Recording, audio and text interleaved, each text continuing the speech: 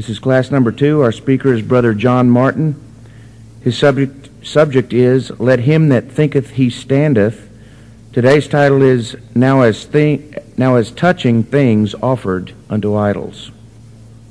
My dear brethren and sisters, we spent yesterday morning trying to give you some of the background of the turbulent Corinthian ecclesia, where there were many problems coming from this cosmopolitan society, out of which the ecclesia, of course, was developed. But, of course, now we come to consider that section when Paul says, Now as touching things offered unto idols.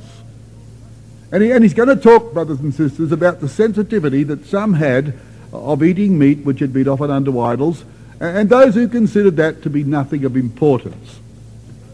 And we need to make a statement at the beginning of our address so that there's no misunderstanding, and I hope the tape is working, because I want this to be recorded, that nobody misunderstands, and it's the point that Brother David made in his session this morning, and that is this: that when we're talking about these issues, brothers and sisters, where we should make allowances for each other in these matters, we are not talking about fundamental issues of doctrinal practice. Please understand that.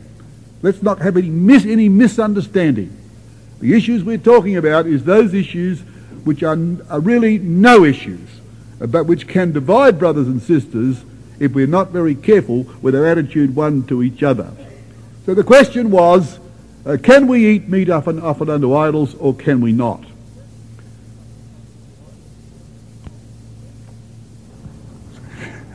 Okay, just check my wallet.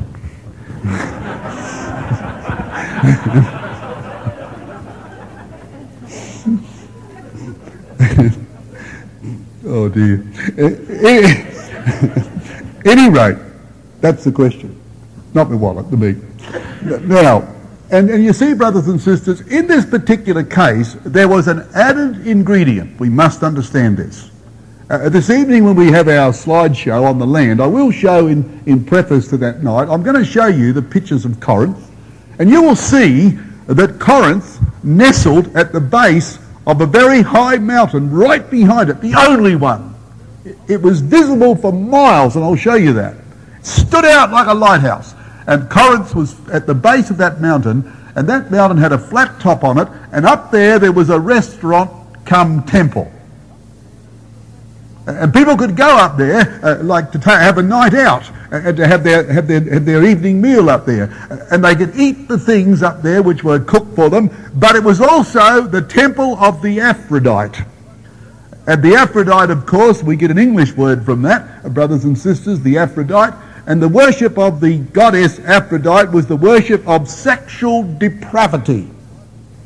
And up on that mountain there were 1,000 priestesses who were prostitutes up there acting as waitresses in that temple. So it was a little bit more than eating meat up unto idols. There were dangerous things, brothers and sisters, in association with this.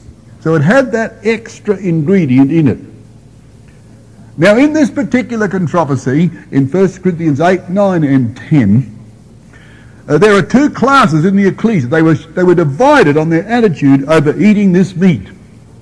And Paul, for the sake of better words, called one group the strong, and the other group he called the weak. Now the strong are described in verse 6 of chapter 8. He said, but to us. So you see, Paul intellectually agreed with the strong. I say intellectually. But to us, he says, that is the strong, there is but one God the Father, of whom are all things, and we in him, and one Lord Jesus Christ, by whom are all things, and we by him. We know that, he said. So an idol is nothing in the world. It is nothing. It doesn't exist. And therefore it can't in any way, shape or form affect the quality of meat. We know that. So he agreed with the strong. But verse 7, he said, Howbeit there is not in every man that knowledge. For some with conscience of the idol eat it unto this hour, as a thing offered to an idol, and their conscience being weak is defiled. They were weak, brethren and sisters. They thought that, oh, I wouldn't touch that. Oh, don't go near that because it's been offered to an idol. And they gave some reality to the idol when it was not a reality. Now, they were wrong. Their understanding of that was deficient. We're going to see, brothers and sisters, and it's marvellous how this is done.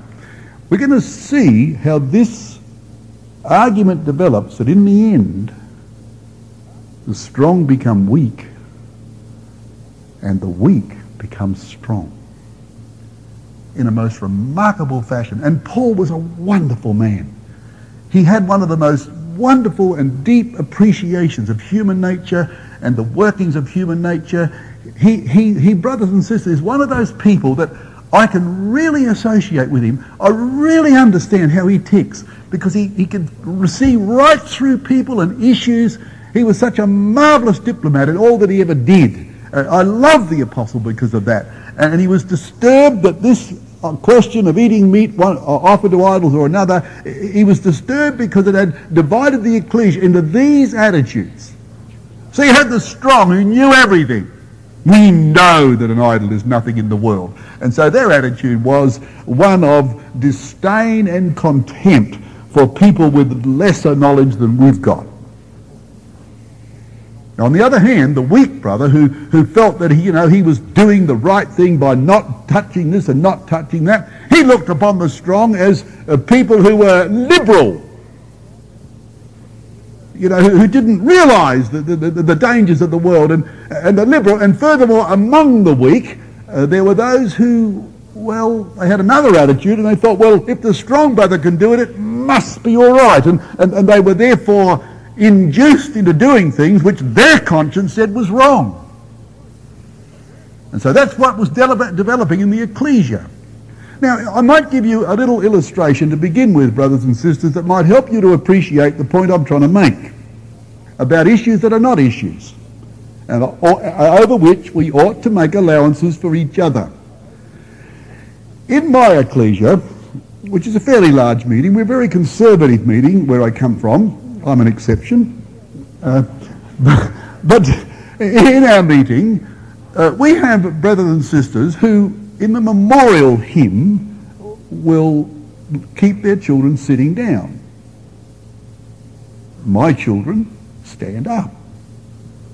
I don't believe that that's right, but I tell you something, I have a towering respect for their reasons why they believe it's right.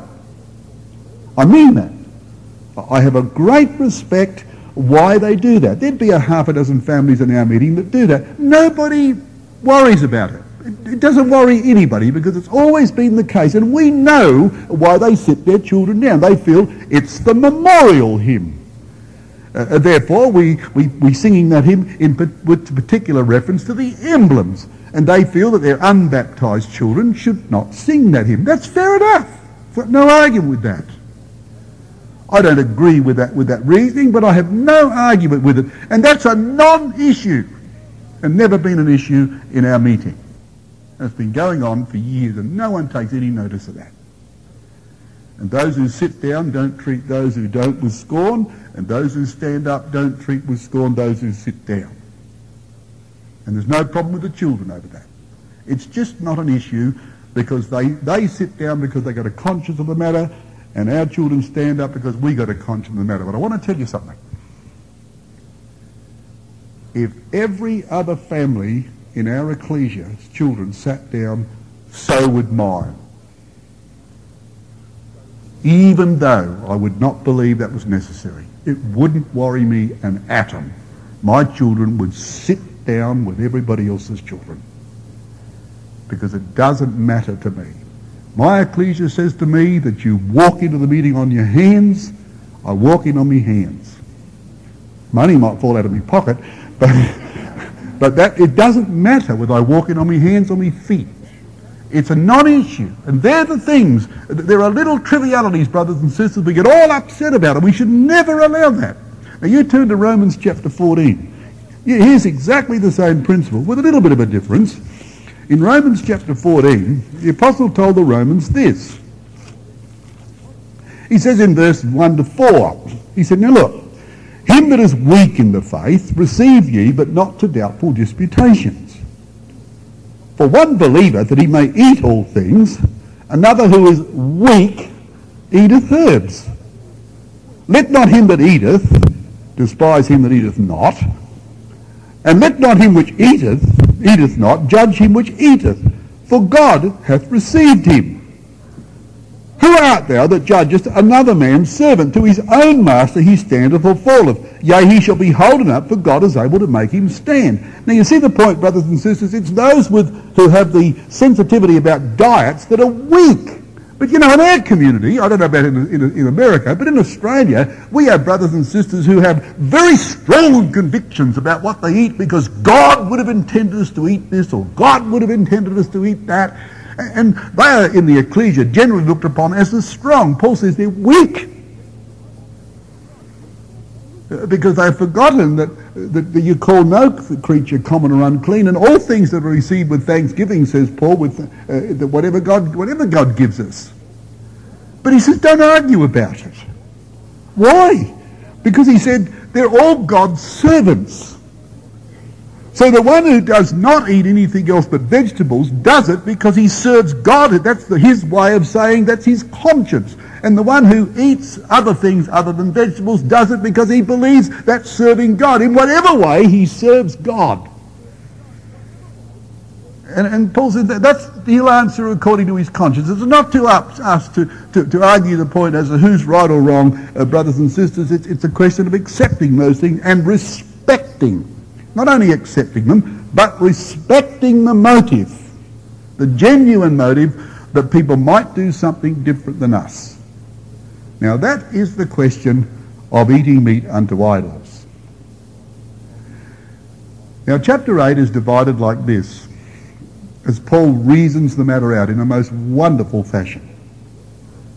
It's divided by this. He says, first of all, in verses 1 to 3, knowledge must be balanced with humility and love.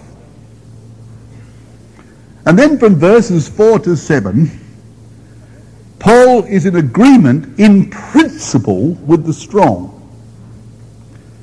But then verses 8 to 13, he says, okay, but that liberty of conscience which your knowledge gives you must not be used as a stumbling block to others.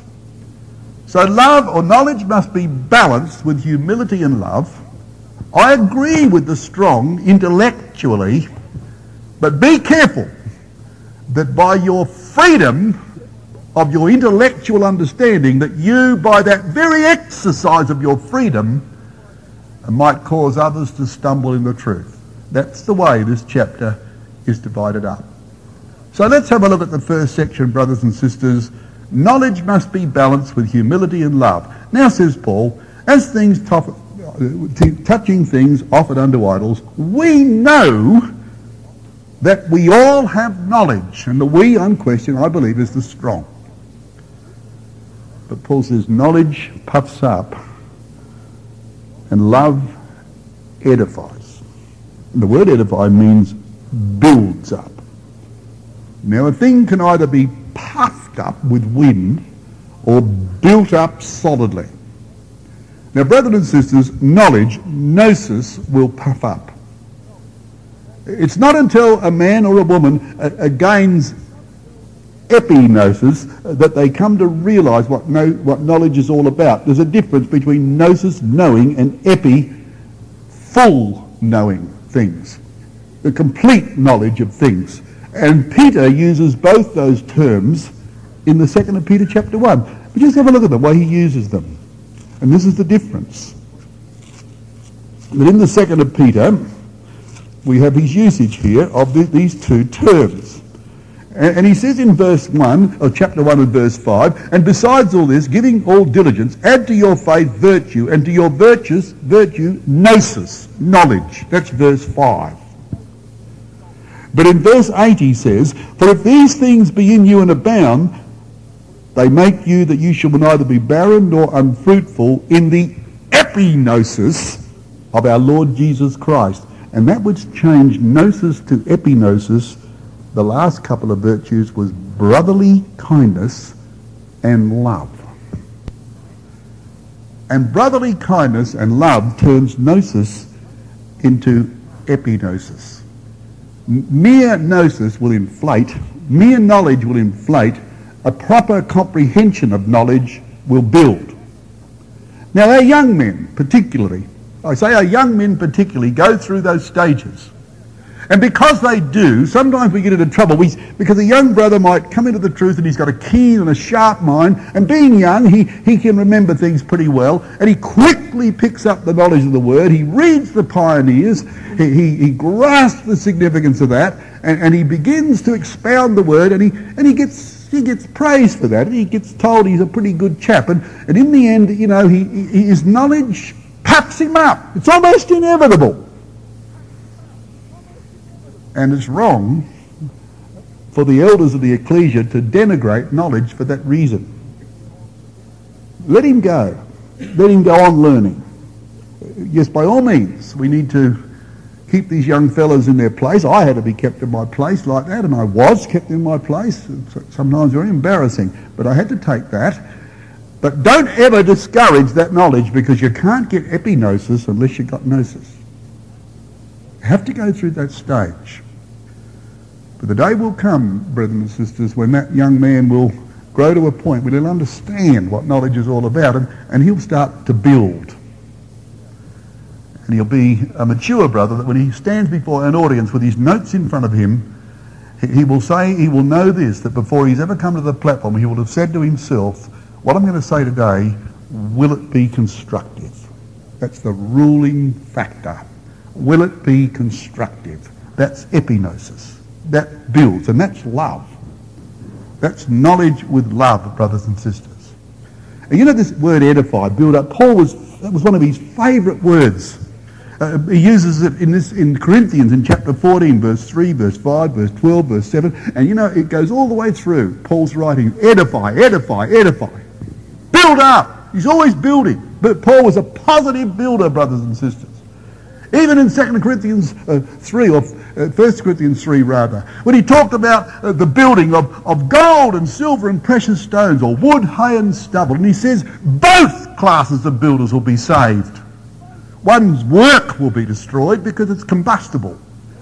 It goes up in flames. But the builder himself will be saved despite his poor workmanship, because he at least built. He at least made an attempt to build. The only ones who will be destroyed, it says, he that will destroy God's temple will be destroyed. God destroys the destroyers. But he loves builders, even those of poor quality who attempt to construct something in the ecclesia.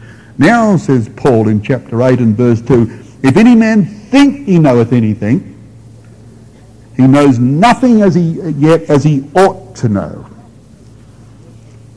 You know, James said this, who is a wise man and endued with understanding? Let him show forth in his manner of life meekness of wisdom.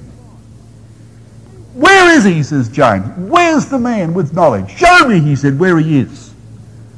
Well, you'll see him by the way that he lives and the way he applies his knowledge.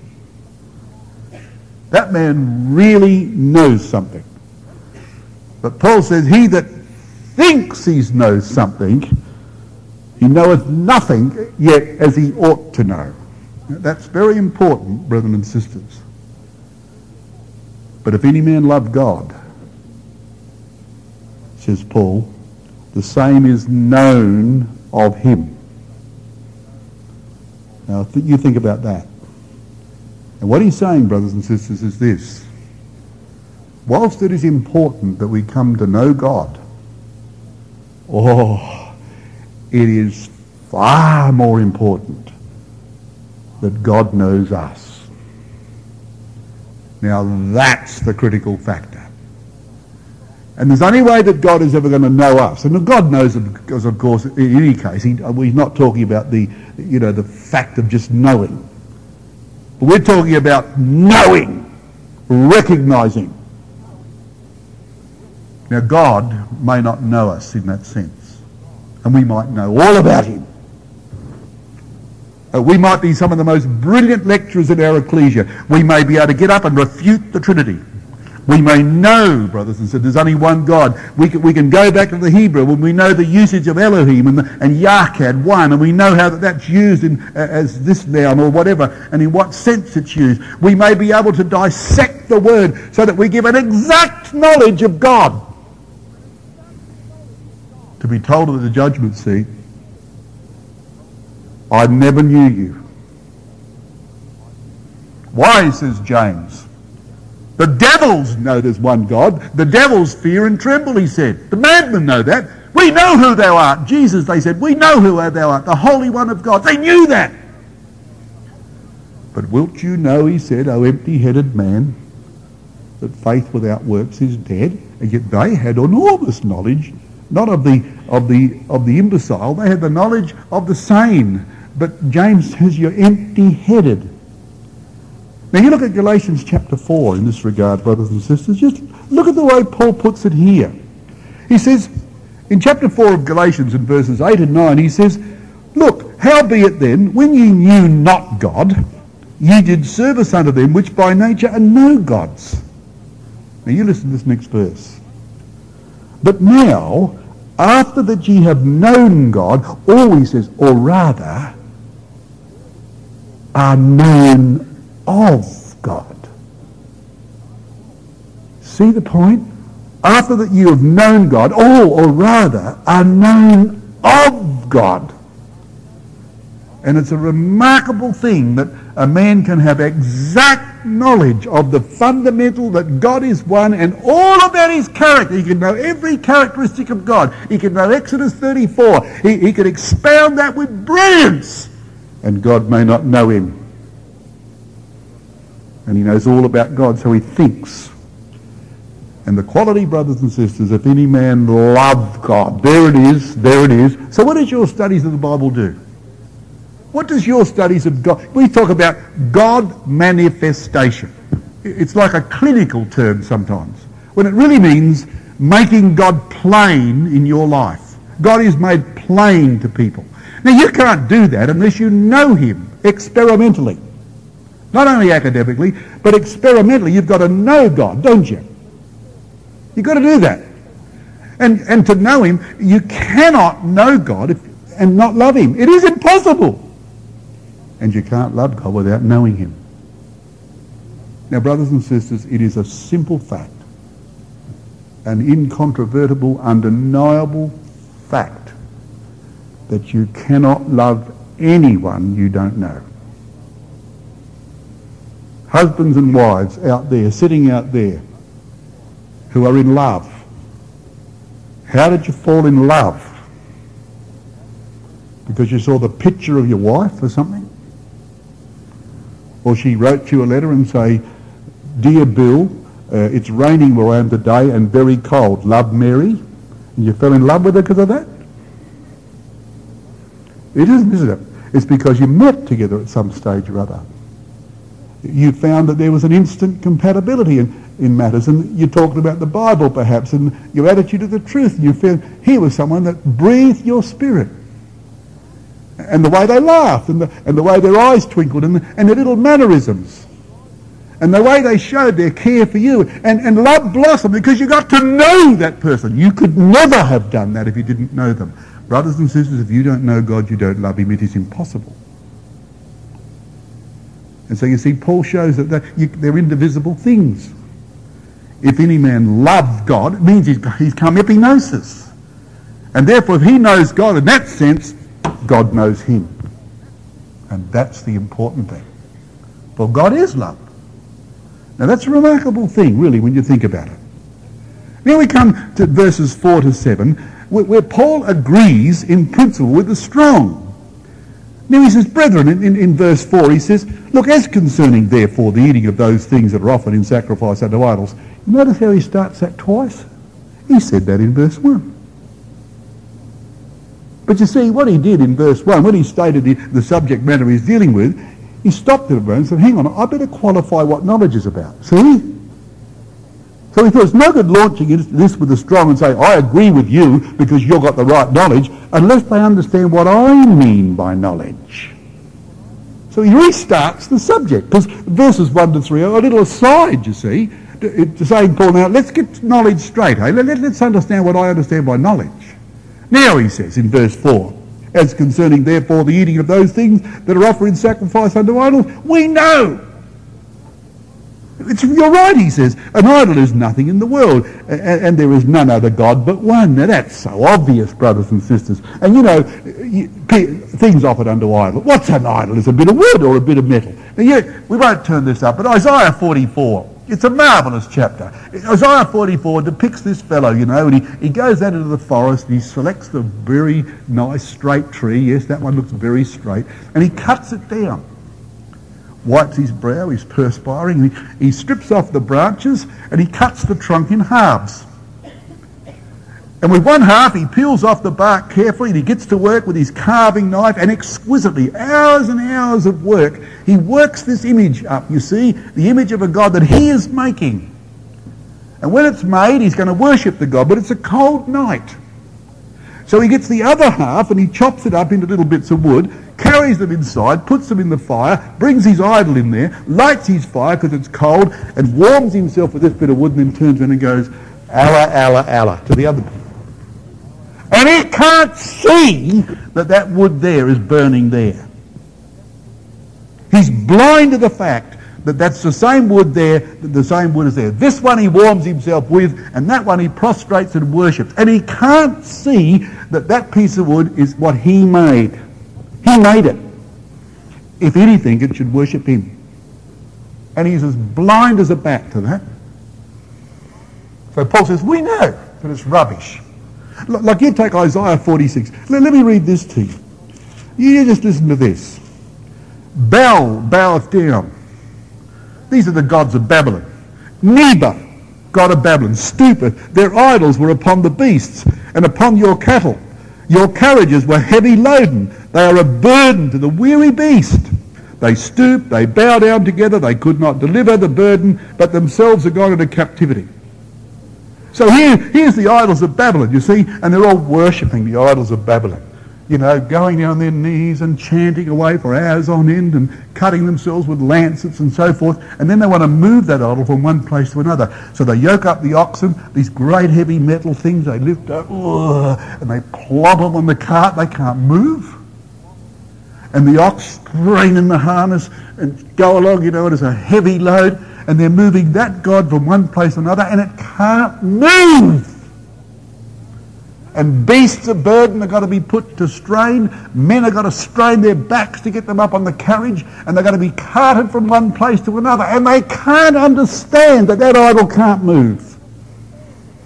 And God says, he says, but look unto me, Israel, I have borne you from the belly, from your mother's womb, I've carried you.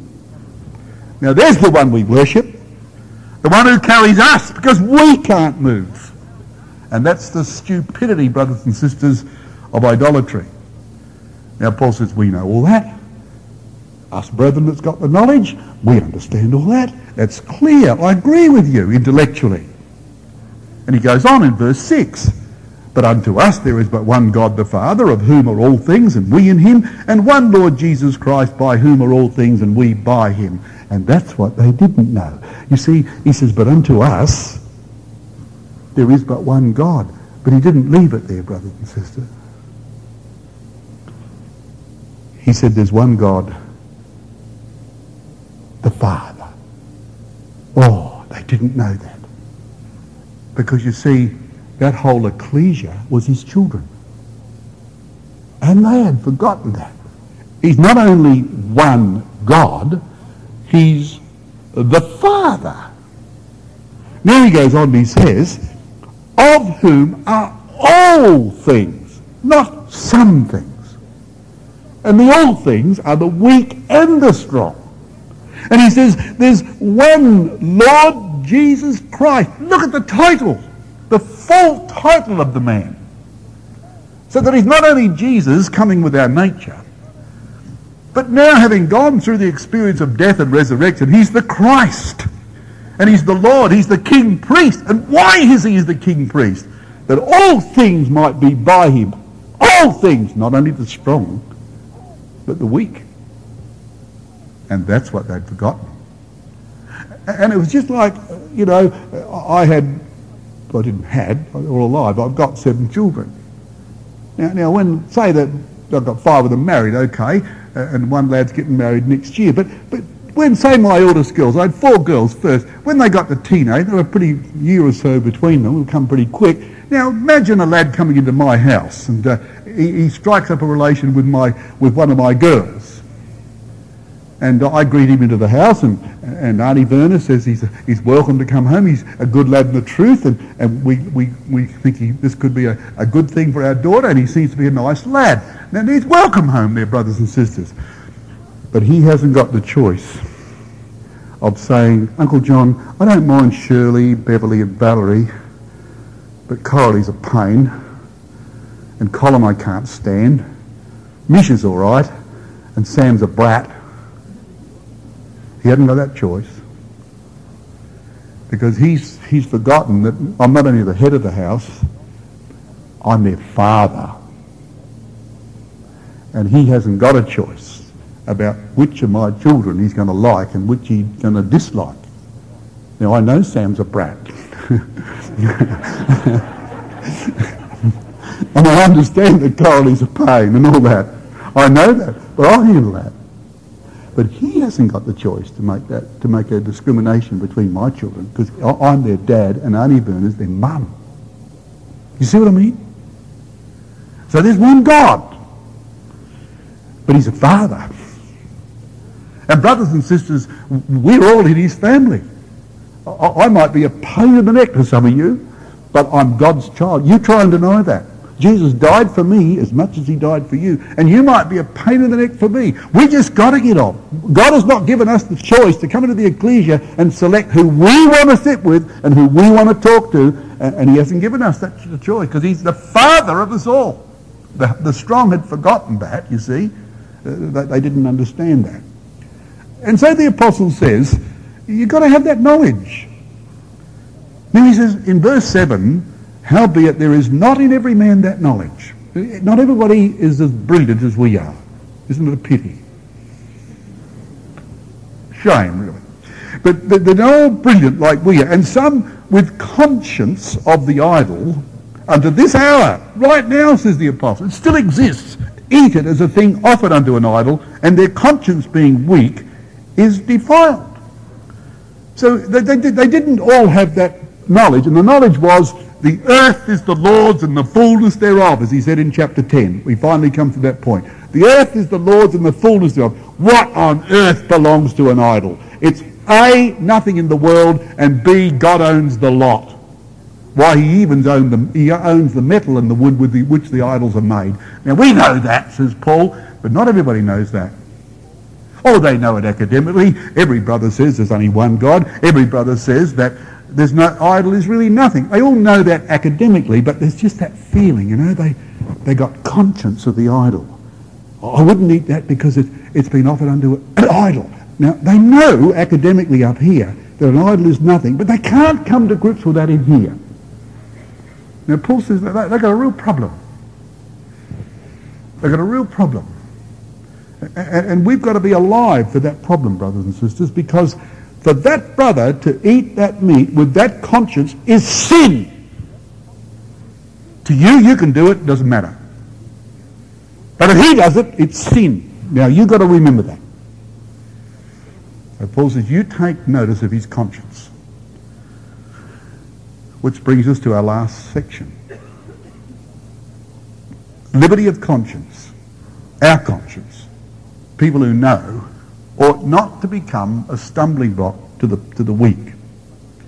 Now, brothers and sisters, there are 2 irrefutable reasons why the strong ought on these questions, and I repeat again, not talking about fundamental issues, doctrinal, morally, we're not talking about that at all, forget that, we're talking about these other issues.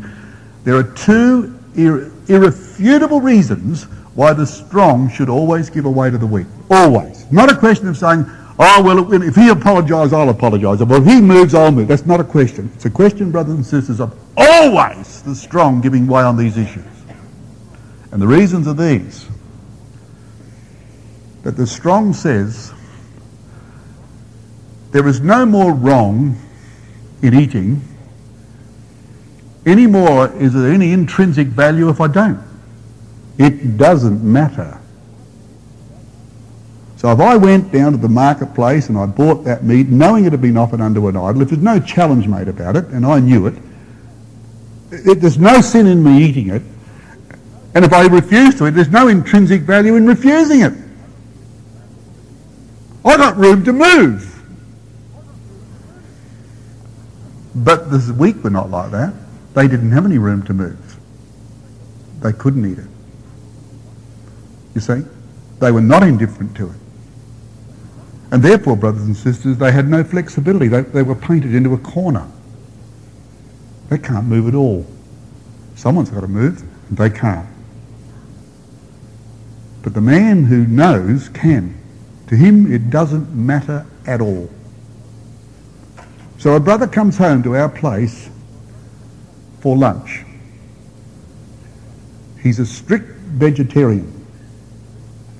And not only so, but he'd be a little bit offended if others ate with him, that if they eat meat, he wouldn't have the right attitude. He'd think, I don't think this is right. Brothers and sisters, we all become vegetarians that day. It doesn't matter whether I have a steak or whether I don't. I got room to move. That poor fellow's got nowhere to go. He's locked into his position. Now, if you want to see how this works, you listen to this. Here's the greatest example of it. Paul says this, Romans 15. We then that are strong, so he's with the strong intellectually. We then that are strong ought to bear the infirmities of the weak and not to please ourselves.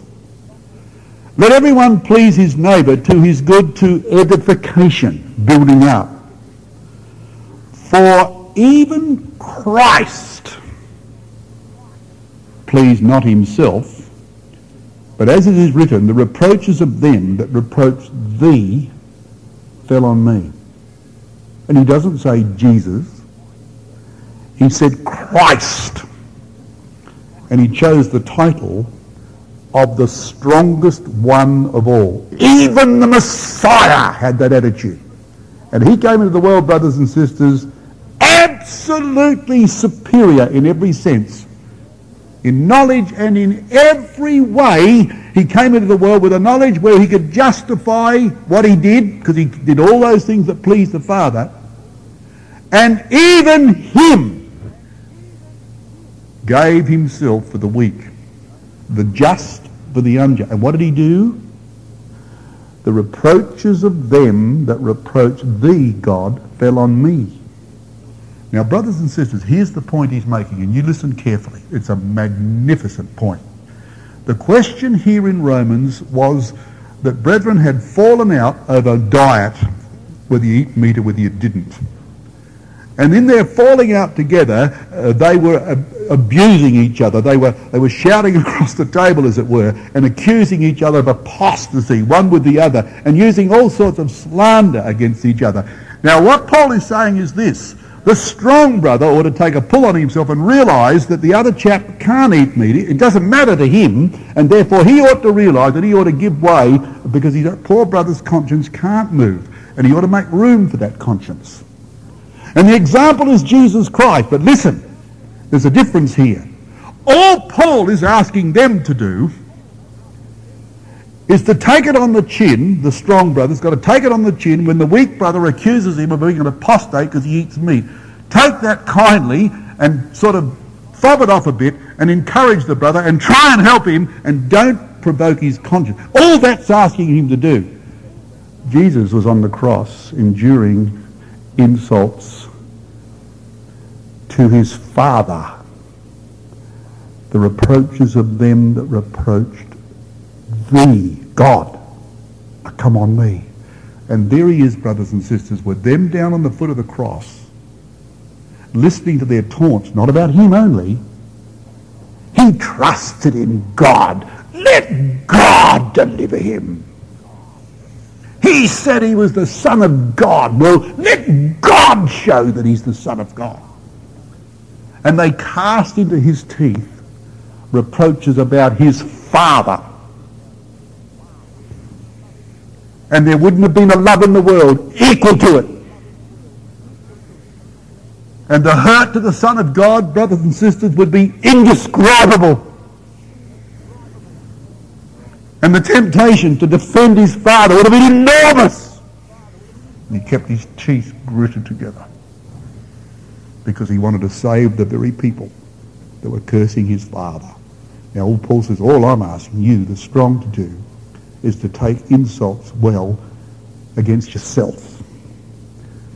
And you say you're strong, he's the Christ. Now, you think of that, brothers and sisters. You just think of what was going on that cross. Is it difficult, therefore, for us who say we know to try and do something to help our poor brother? Is it difficult when you consider that example? Unbelievable. Paul says in verse 8, look, he says, meat commendeth us not to God, for neither if we eat are we the better, neither are we, if we eat not, are we any worse. In other words, it's innocuous.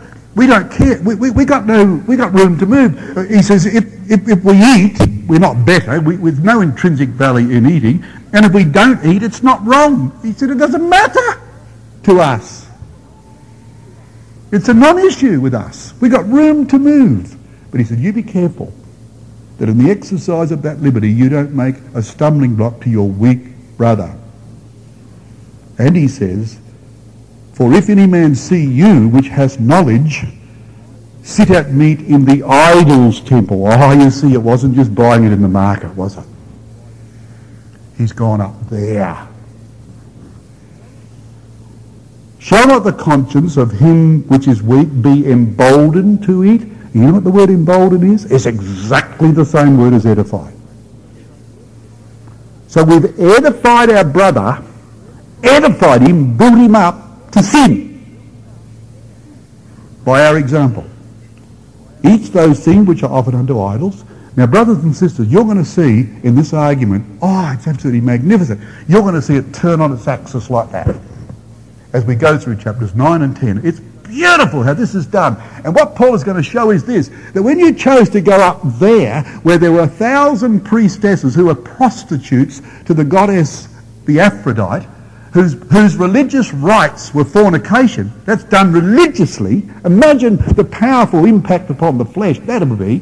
He says, when you go up there to do that, the argument is going to turn around in chapters 9 and 10 where the weak become strong and the strong become weak. Because of the exercise of their wonderful knowledge on how that they could justify doing this or that led them into extreme danger. And the timidity, brothers and sisters, of that brother who didn't have their vast understanding, his timidity became his defence.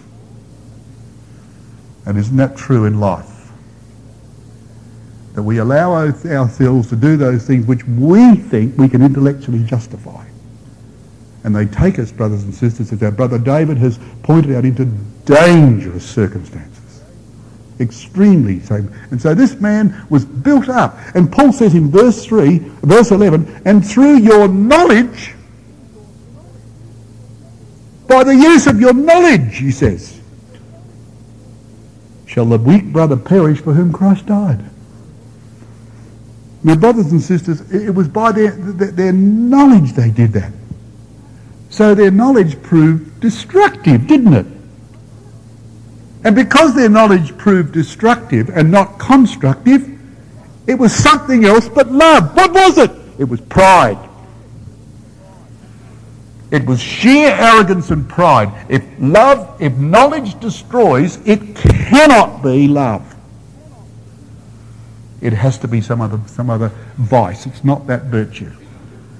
And so verse 1, it's wrong. Knowledge builds up. Well, if it destroys, it's got no love in it.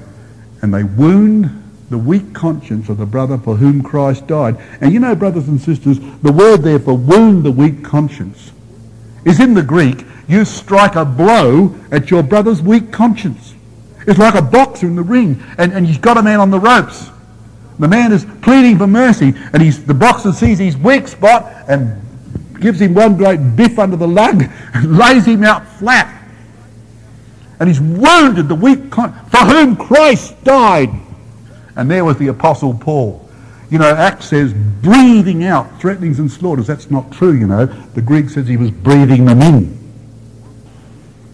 It wasn't as if he was breathing out against the believers. Paul's life was filled with bitterness. He was breathing into himself threatenings and slaughters. He was building up a bitterness against the Christians. And Jesus said, Paul, Paul, why do you persecute me? For whom Christ died. Isn't that incredible, brothers and sisters? And this is the point that's being made here. And he said, if you do that, you sin against Christ. For as much as you've done it unto the least of these, my brethren. Think of that.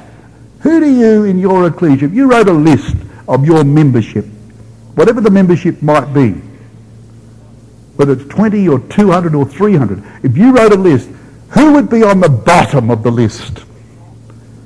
You wouldn't dare make it, would you? But if you did, imagine the list you'd make according to your judgment or my judgment. Well, Jesus said, look at the bottom of the list. You touch him and you touch me.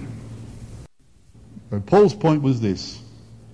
He says, look, wherefore if meat make my brother to offend, I will eat no flesh while the world stands. What an attitude. I love that attitude. I just love the attitude like that. I reckon that's one of the loveliest attitudes, brothers and sisters. I know a lot of people like that. People who've got real epignosis, who love God and who are known of God. I'm certain they are.